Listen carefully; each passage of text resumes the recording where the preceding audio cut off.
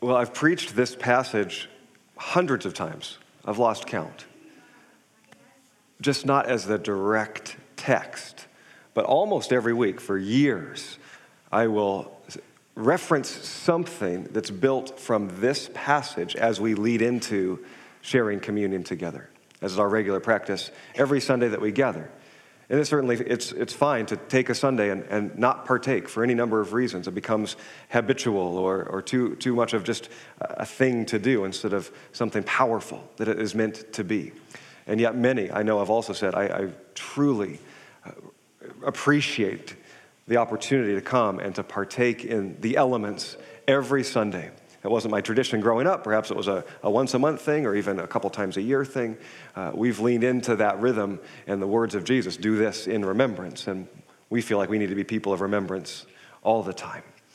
So I've referenced this passage, but haven't directly preached from Mark 14 in quite a while.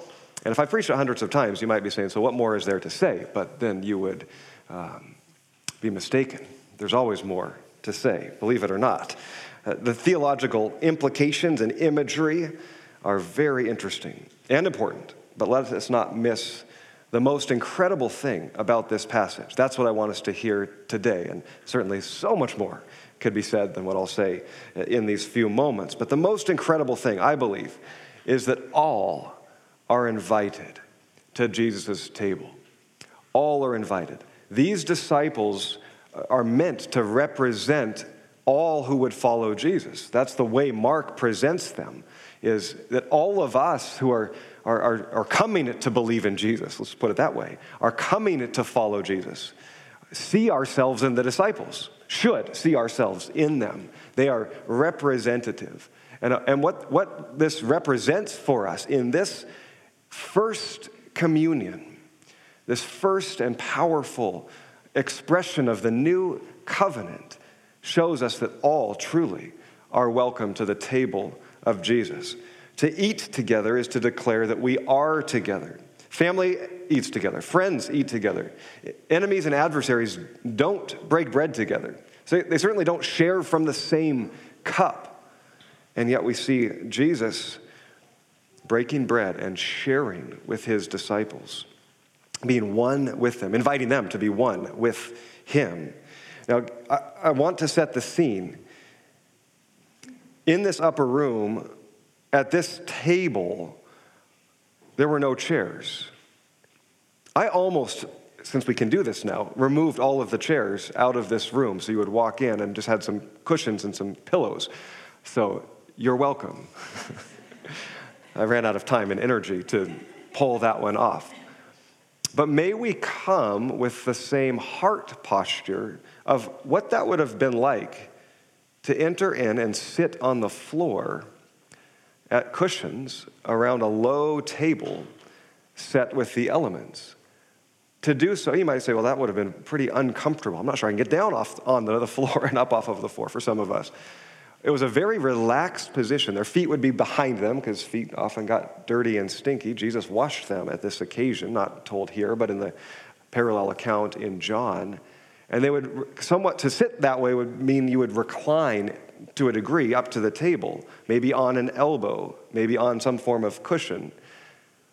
That puts you into an interesting position at the table. First, everyone's on the same level. Everyone is humbled, so to speak. They're lowered. It's a relaxed position. It's a vulnerable position to be in that state. Now, that was customary for them, so it wasn't unusual to them. It would have been very unusual for us. Imagine if we walk out to our potluck today and there's no tables, or low tables right on the floor, no legs folded out, just the hard surface laid on the ground that we had to sit around. It'd be very different for us. You would probably feel uncomfortable and have a tendency to just simply leave or to stand and eat. Imagine what it would be like for us to come with this heart posture, since we're not taking this physical posture today. The heart posture at the tables, the two tables we celebrate today, the table of Jesus and then the table of community and fellowship. Will we come on the same level? Will we come with a humble heart? Are we willing to be vulnerable or more vulnerable than maybe we're comfortable with one another? It's an intimate position that Jesus was with his disciples as they broke bread, as they shared a meal together, as they ate together. God, give us those kinds of hearts as we gather in these ways today. In ancient times, meals were really far more of an event and more important than we tend to make them today, except on very special occasions. Often the evening meal was the only true meal of the day in that community. Hopefully they had some bread or some form of energy sustenance in the morning and maybe at midday, but often not. And so the evening meal was the event, and it was often extended. It was a cherished time. Sometimes even it felt like a sacred time every night as the family came together, shared of their day, shared in community. Certainly in the Hebrew culture, this would have been true. In the broader culture at the time, a family would often spend 80% of their resources on food for the family. It was just incredibly costly to get good food, especially for larger families. So it was not taken for granted. None of it was. And I was just thinking of some of the terms that we use for food today, and it quickly could come up with a list of things. We call them fast food, dine and dash, eat and run, grab and go. We have a bunch of phrases for quickly moving our way through meals. And food is just almost an aside to the rest of our day. Right? We have power breakfasts, working lunches, TV dinners. Maybe it would be good to come to the table and slow down, to enjoy, to pause, to cherish, to look at one another, to share with one another, not just a meal, but in conversation, in relationship. And we can do that today, to encourage one another, to point toward reasons for hope. And as I hinted at, and I'll remind you again, we'll pause here, and you as a family, or as individuals, or as a couple, or maybe with someone else who's here by themselves, but can come together to share a blessing, something you're grateful for. That's what Jesus does here. To share something you need from Jesus, a help, or a confession, something you're asking Jesus to do, and a hope. What is a hope that you have, or maybe a longing for something to be made right? That's what we'll share today. It will only take a couple minutes to do so I'm priming it again for you to be thinking of those things, to share with one another in this first table that we gather. Throughout Mark's letter, we've seen food and meals for Jesus play a prominent part in his ministry. They're not often overemphasized, but they continue to show up. Him eating with sometimes the most unexpected people. That becomes a recurring theme throughout the Gospels. Way back in Mark chapter 2, verse 16, the teachers of the law, who were Pharisees, saw Jesus eating with the sinners, the tax collectors, these despised ones, these unclean ones. And they asked his disciples, why does he eat with the tax collectors and the sinners? They were astonished and perhaps even a bit indignant that he would do so. Jesus broke social norms. He broke religious systems. He broke down walls by breaking bread together.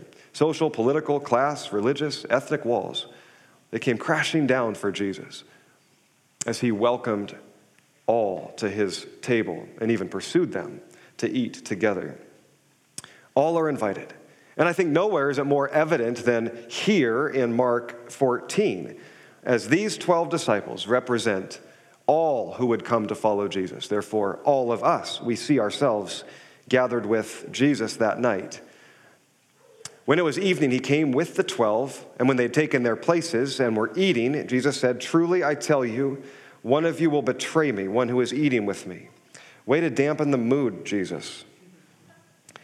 Now, Jesus knew what was going to happen, right? He's been speaking this way prophetically, foretelling what is to come.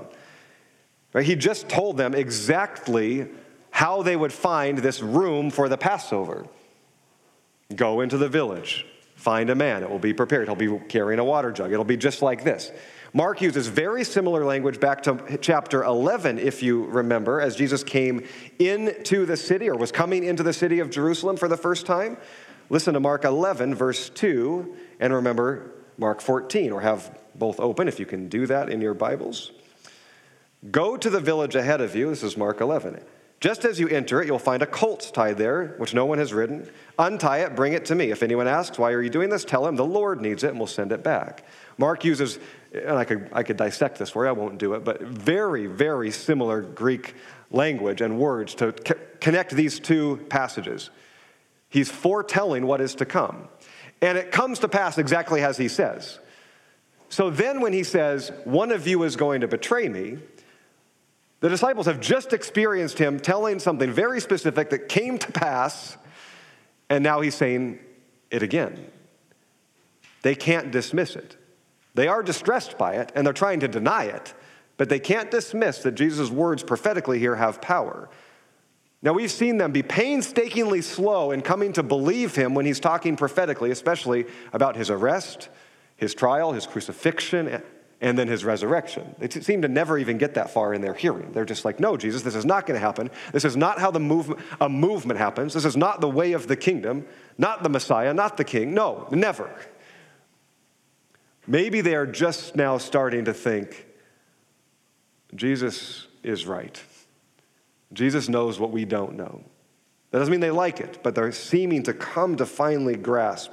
Now, a second reason that Mark might connect these two in this same language to make us think, well, he came into Jerusalem. It can't happen just as he said. He rode the colt in, and then he went to the temple and he cursed the temple. He ended the temple. The next day he flipped the tables. He cut off the religious system. Here he is.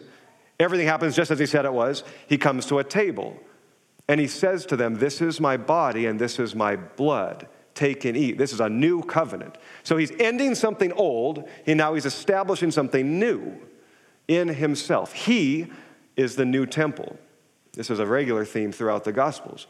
Jesus is the temple. Jesus is God's presence with his people. No longer found at just the temple, but anywhere that people came together in communion in the name of Jesus and welcome his presence, he is with them. He is with us in the same way. These are his promises to us through his Spirit.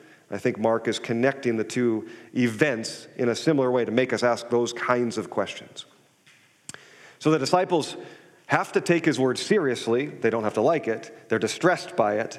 And they begin to deny. Verse 19, surely not I, each one, surely not I, Lord. And he says again, yes, one of the 12. Now, that would have been interesting to say if the 12 were in the room, so I'm curious if there were more involved here. We never see that. It wasn't in the painting. But possibly more are gathered here in a greater room, potentially.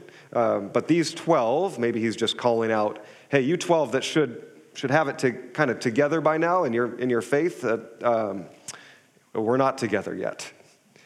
But the one who dips his bread in the bowl, the one who takes his hand where mine is, the one who receives from me in this intimate, vulnerable way, even one of you is going to betray me. Now, Jesus shows that he knows exactly what is going to happen. Mark tells us so. Judas would be the one to betray him. Peter would deny him that very night, though Peter denies it emphatically. We know what's coming. I think we do. If you don't read ahead, you'll see. But even before that, in the garden, Peter, James, and John fall asleep on him 3 times. They deny him with their energy, their inattentiveness to his request. Stay alert. Pray with me tonight. They fall asleep. Emblematic of us. We've seen that. We'll see it again as we move forward in the passage. Essentially, every one of them will abandon him. The shepherd will be struck. The sheep will be scattered. He's quoting from the Hebrew Scriptures. Jesus knows all of this is about to take place, and yet he's invited them to his table. He serves them. Again, according to John, he had washed their feet like the lowest of servants. Then he shares with them, emblematic, breaking the bread and sharing the same cup, giving of himself to them. Knowing that the disciples are all weak of faith, weak in heart, still with some incredible theological gaps in their understanding of the gospel. And yet he serves them. He welcomes them. He opens his table to them. And this is the kind of part of the message that I've preached week over week for years, that inspires how we gather, that we have a heart to have an open table mentality for all who would desire to come. That all are not just welcome, but all are invited. And not all will come, but all are invited. That we, whenever possible, can break down those walls that we might not even see at times, that would keep people from being able to draw near to community and ultimately to Christ, to his communion. Some practice a closed table mentality, maybe specifically around the communion elements themselves. This is for us meal, or this is for our membership, or this is after you have gone through a process that we would know what you believe and what you think, that you would be like us. We tend to look at that and say that doesn't reflect the heart of Jesus in the first table. If these disciples are meant to represent any who would come to follow him, then how can we not have an open table, not treating it casually by any means, but an open table for anyone who would say, I don't understand all, but I'm being invited to community. I'm being invited to pursue Jesus, to be welcomed by him, regardless of who I am or who I'm not, what I've done or haven't done. We believe that's the grace of God poured out, and that Jesus expresses that to his disciples. He knows they're not worthy. That's not what it's about. He knows they are willing, but he also knows that their worst moments are right around the corner. See, some of us will say, hey, we have an open table. Before we start patting ourselves on the back, we can often then put barriers in place that say we need to prove our worthiness. Come to the table, receive just as you are. Come as you are, but then show that you've got your act together. I mean, then start living out the gospel, living out faith. Come as you are, but change, and change evidently. Well, how good is good? How enough is enough? Who gets to measure that? What does holiness truly look like? What does obedience truly look like? What does faithfulness truly look like? This is not the story that's presented for us in the Gospels. Jesus, knowing what is to come, the doubt, the fear, the betrayal, the denial, the distrust, the weakness of faith, the misunderstanding, all of this is to come for his disciples. He knows it's coming, and he serves them. He welcomes them. He doesn't say, listen, you don't understand anything today, but I know you're going to get it, and you're going to change the world, so you're welcome to my table. It's not dependent on any future thing. It's dependent on one thing: the incredible love and mercy of God. And that's why the table is open for us. Any kind of closed table, whether it's in this room or in that room, any kind of closed table says, yes for me, but not for thee, is antithetical to the heart of Christ. May we open the table without doing so flippantly to the depth and power that is in place in this communion meal. May we partake, receive, celebrate grace and mercy and love. The table becomes the enduring symbol of the Christian faith. The bread and the wine is arguably the greater tangible symbol of the followers of Christ than the cross. This is not at all to diminish the power of the cross. You cannot have one without the other, according to Jesus. Jesus never said, hang a cross around your neck, perhaps tattoo it upon your flesh to never forget. He said, do this in remembrance of me. Break bread. Take the cup. Remember my sacrifice. Remember my blood. In this way, with one another. Do this. This endures. I hope you can hear me clearly that the power of the cross and the reminder of that is vital. It's crucial. But the enduring emblem of the people of God, the family of God, is a meal. It's a table. It's bread and wine. And that is powerful. And it's beautiful. We recognize and we celebrate what Christ has done in this enduring place. This open, grace-filled table of Jesus should shape how we celebrate communion here and communion there.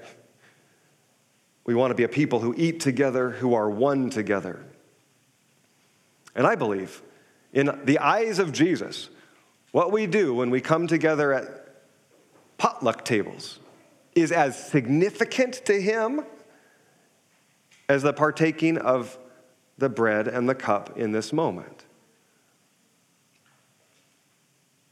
I believe he celebrates with us in both. Now remember, Jesus was celebrating the Passover. The Passover is described in the beginning of Exodus, and that story of God's people coming out of slavery in Egypt. Most of us are probably at least in cursory familiar with that story. You can look at it in the first handful of chapters in Exodus. That final day when God was going to deliver, he instructed his people to eat a meal, to take a lamb, to roast it, to bake unleavened bread in quickness, in haste, and to partake in this meal, taking some of the blood of the lamb and putting it upon the door frames of their homes. This is Exodus 12:7. Take some of the blood of the lamb and put it on the sides and the top of the door frame of the house where you eat. And that house, marked by the blood, would be passed over that night as death came into the city. And God's people found life and freedom and deliverance instead. Now, this is what was happening in that moment with the disciples, but it wasn't likely until Jesus hung on the cross when more came together. Now, his language of, take this cup, it is my blood of the new covenant. They knew he was speaking powerfully, connecting the blood of the Passover celebration to himself. They knew that. But until he hung on the cross with blood on his head and down his sides, the power and the imagery was not complete. He is the Passover lamb, the sacrificial lamb. His body broken, his life given, his blood shed for us. And we celebrate that. Now, at that Passover meal over the centuries, it had become a feast. Bellies were full at the end of the night. And so if the only way we celebrate communion, reflecting on Passover and what Christ has done as the Passover lamb, is a little tiny piece of cracker and a swig of sour juice, we've missed the feast idea. And so I love our first Sundays, and I love that they come together in this way.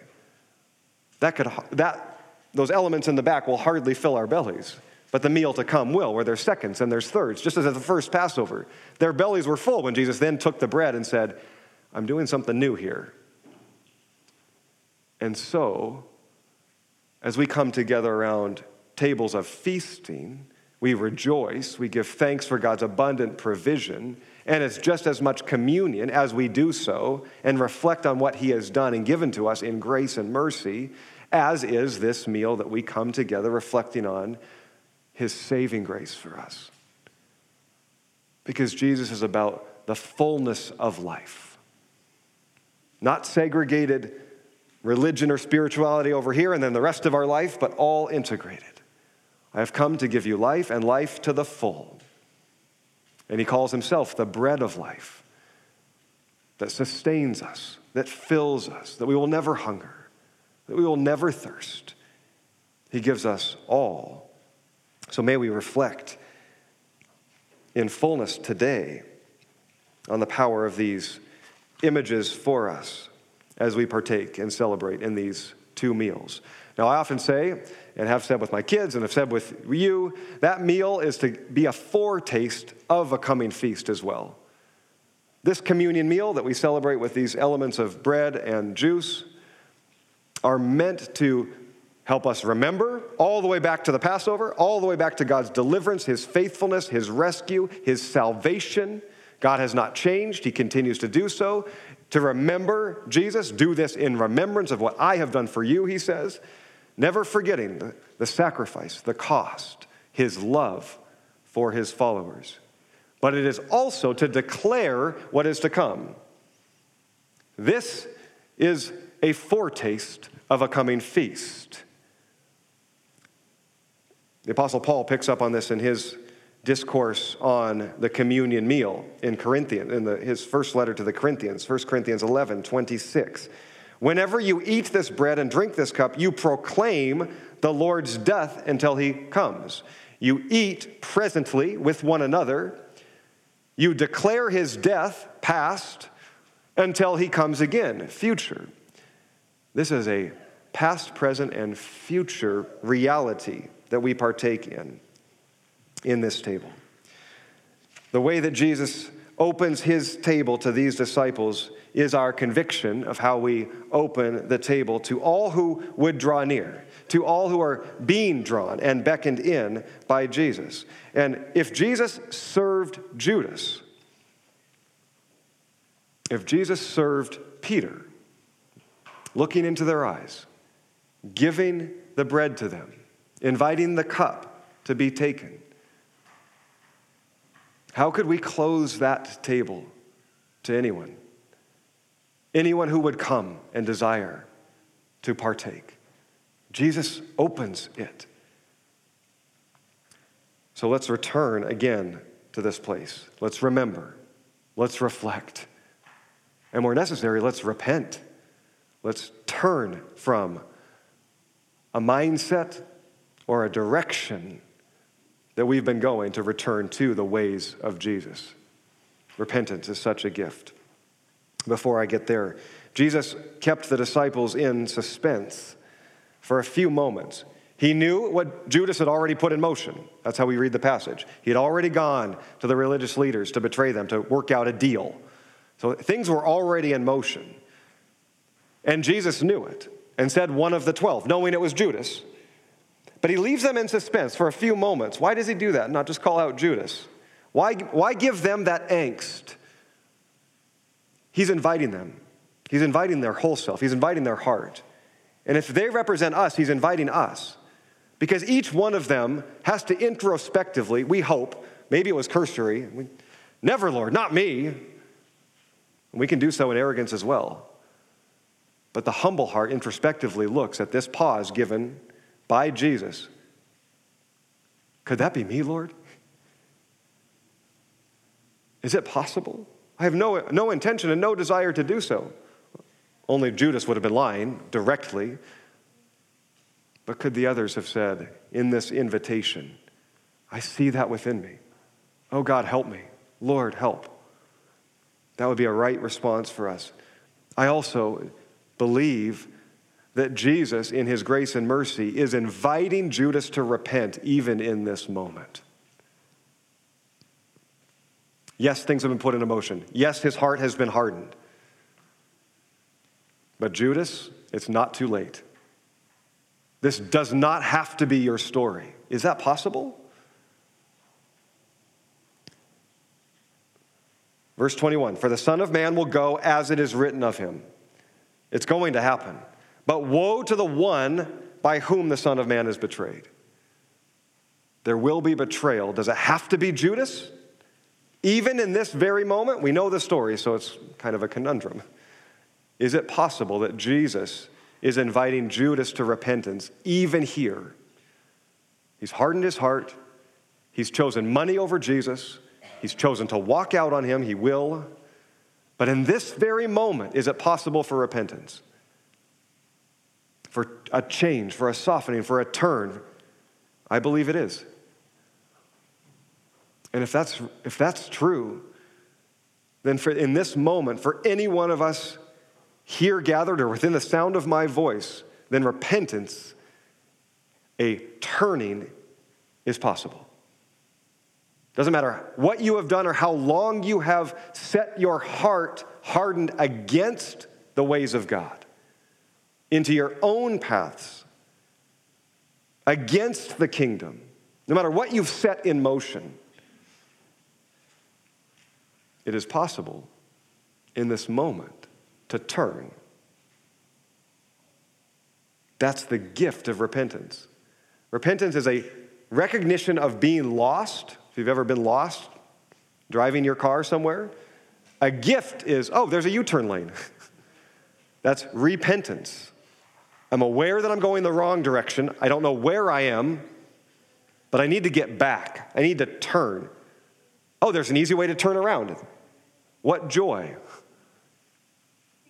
Instead of on a highway that has no further exit for 3 miles. Have you ever been in that situation? Kind of out in the middle of nowhere and you miss the exit and you know it and you can't turn around for miles, not legally at least. An immediate exit or U-turn is a gift. Repentance is a gift. It's grace. Thank you, Lord. It's not condemnation. It's not shame. Every one of us has been in that place and probably is again today. Here's the ways that I've set my heart or even just the direction of my life off, a degree off, or completely the opposite direction of the ways and will of Jesus. And repentance is an opportunity and a gift for us today. Change course, turn, receive. Jesus creates this space, and I believe he's creating it for all of his disciples there, to introspectively say, could that be me, Lord? Is that possible? Yes, I see that's possible. Lord, help me. Yes, I see where I need to turn and repent and come. May we come.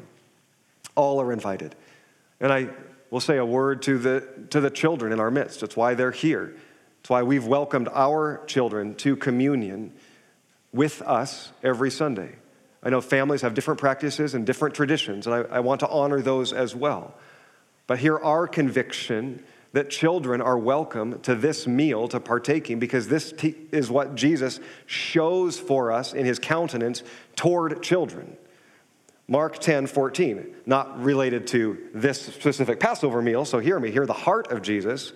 He says to his disciples who are trying to stop the children from coming to Jesus, let the little children come to me. Do not hinder them, for the kingdom of God belongs to such as these. Not when they grow up someday. No, to these. He doubles down. I tell you the truth. Anyone who will not receive the kingdom of God like a little child will never enter it. Whoa. And he took the children in his arms, put his hands on them, and blessed them. The same language that Mark uses for he took the bread, put his hands on it, and blessed it. I think there's a connection. We see the heart of God, and I believe we are open to invite all who would come. I think we should teach that it's not a snack, that there's something powerful happening in this meal. Now we can say, but they don't know enough. They need to come to what level of knowledge? The disciples don't know how to pray in this moment. They don't know John 3:16, hasn't been written, or any other New Testament scripture. They don't know really about mercy, forgiveness. They don't truly know about service. Well, the children, they don't believe. They need to believe in Jesus first. The disciples at this point don't believe in the crucifixion and the resurrection. And they're invited to Jesus' table. And so we invite, because ultimately, we are all like little children in the faith. And if we don't see ourselves like that, we have not heard these words of Jesus at the heart. Unless you receive the kingdom like a little child, you will not enter it. So we come again humbly. We come again gratefully. We partake together. you are welcome to not partake as well. If your heart is not there today, we do take it seriously. But come joyfully, not dependent on what's happening tomorrow, not flippantly, with the prayer, God, help me. Lord, I want to live well for you. I want to honor you. I also know my track record. And today I receive grace. Today I give you my heart as I come. You've given yourself for me. May we partake like that together.